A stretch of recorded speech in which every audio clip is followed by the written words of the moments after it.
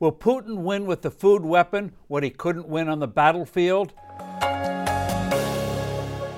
Hello, I'm Steve Forbes, and this is What's Ahead, where you get the insights you need to better navigate these turbulent times.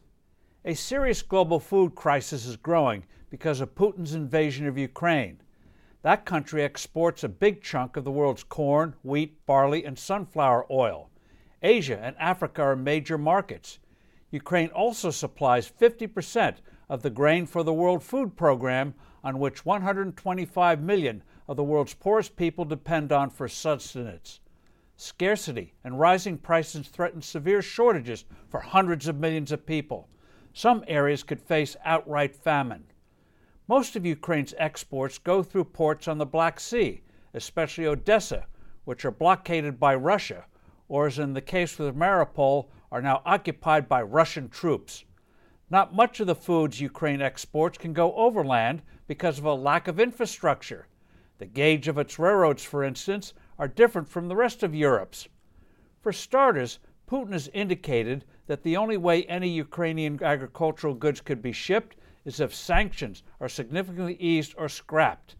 But his posture is really a teaser.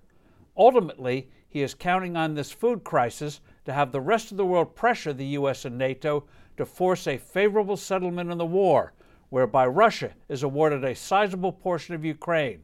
In other words, if Ukraine doesn't capitulate, arms shipments will be cut off. With this crisis, the U.S. and other countries should take a cue from what Herbert Hoover, who later became America's 31st president, did in World War I. In the early weeks of the war, Germany conquered Belgium and said it wouldn't feed the country's people unless Britain eased or scrapped its naval blockade of Germany.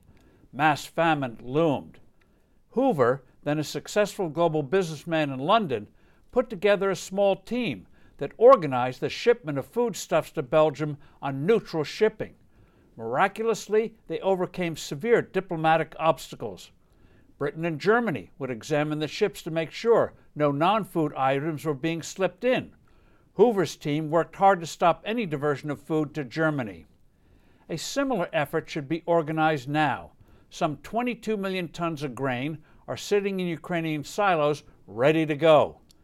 If Putin decided to block this life-saving effort, then the U.S. and other naval powers would be within their moral rights to use their warships to escort commercial vessels through the Black Sea to and fro Ukraine.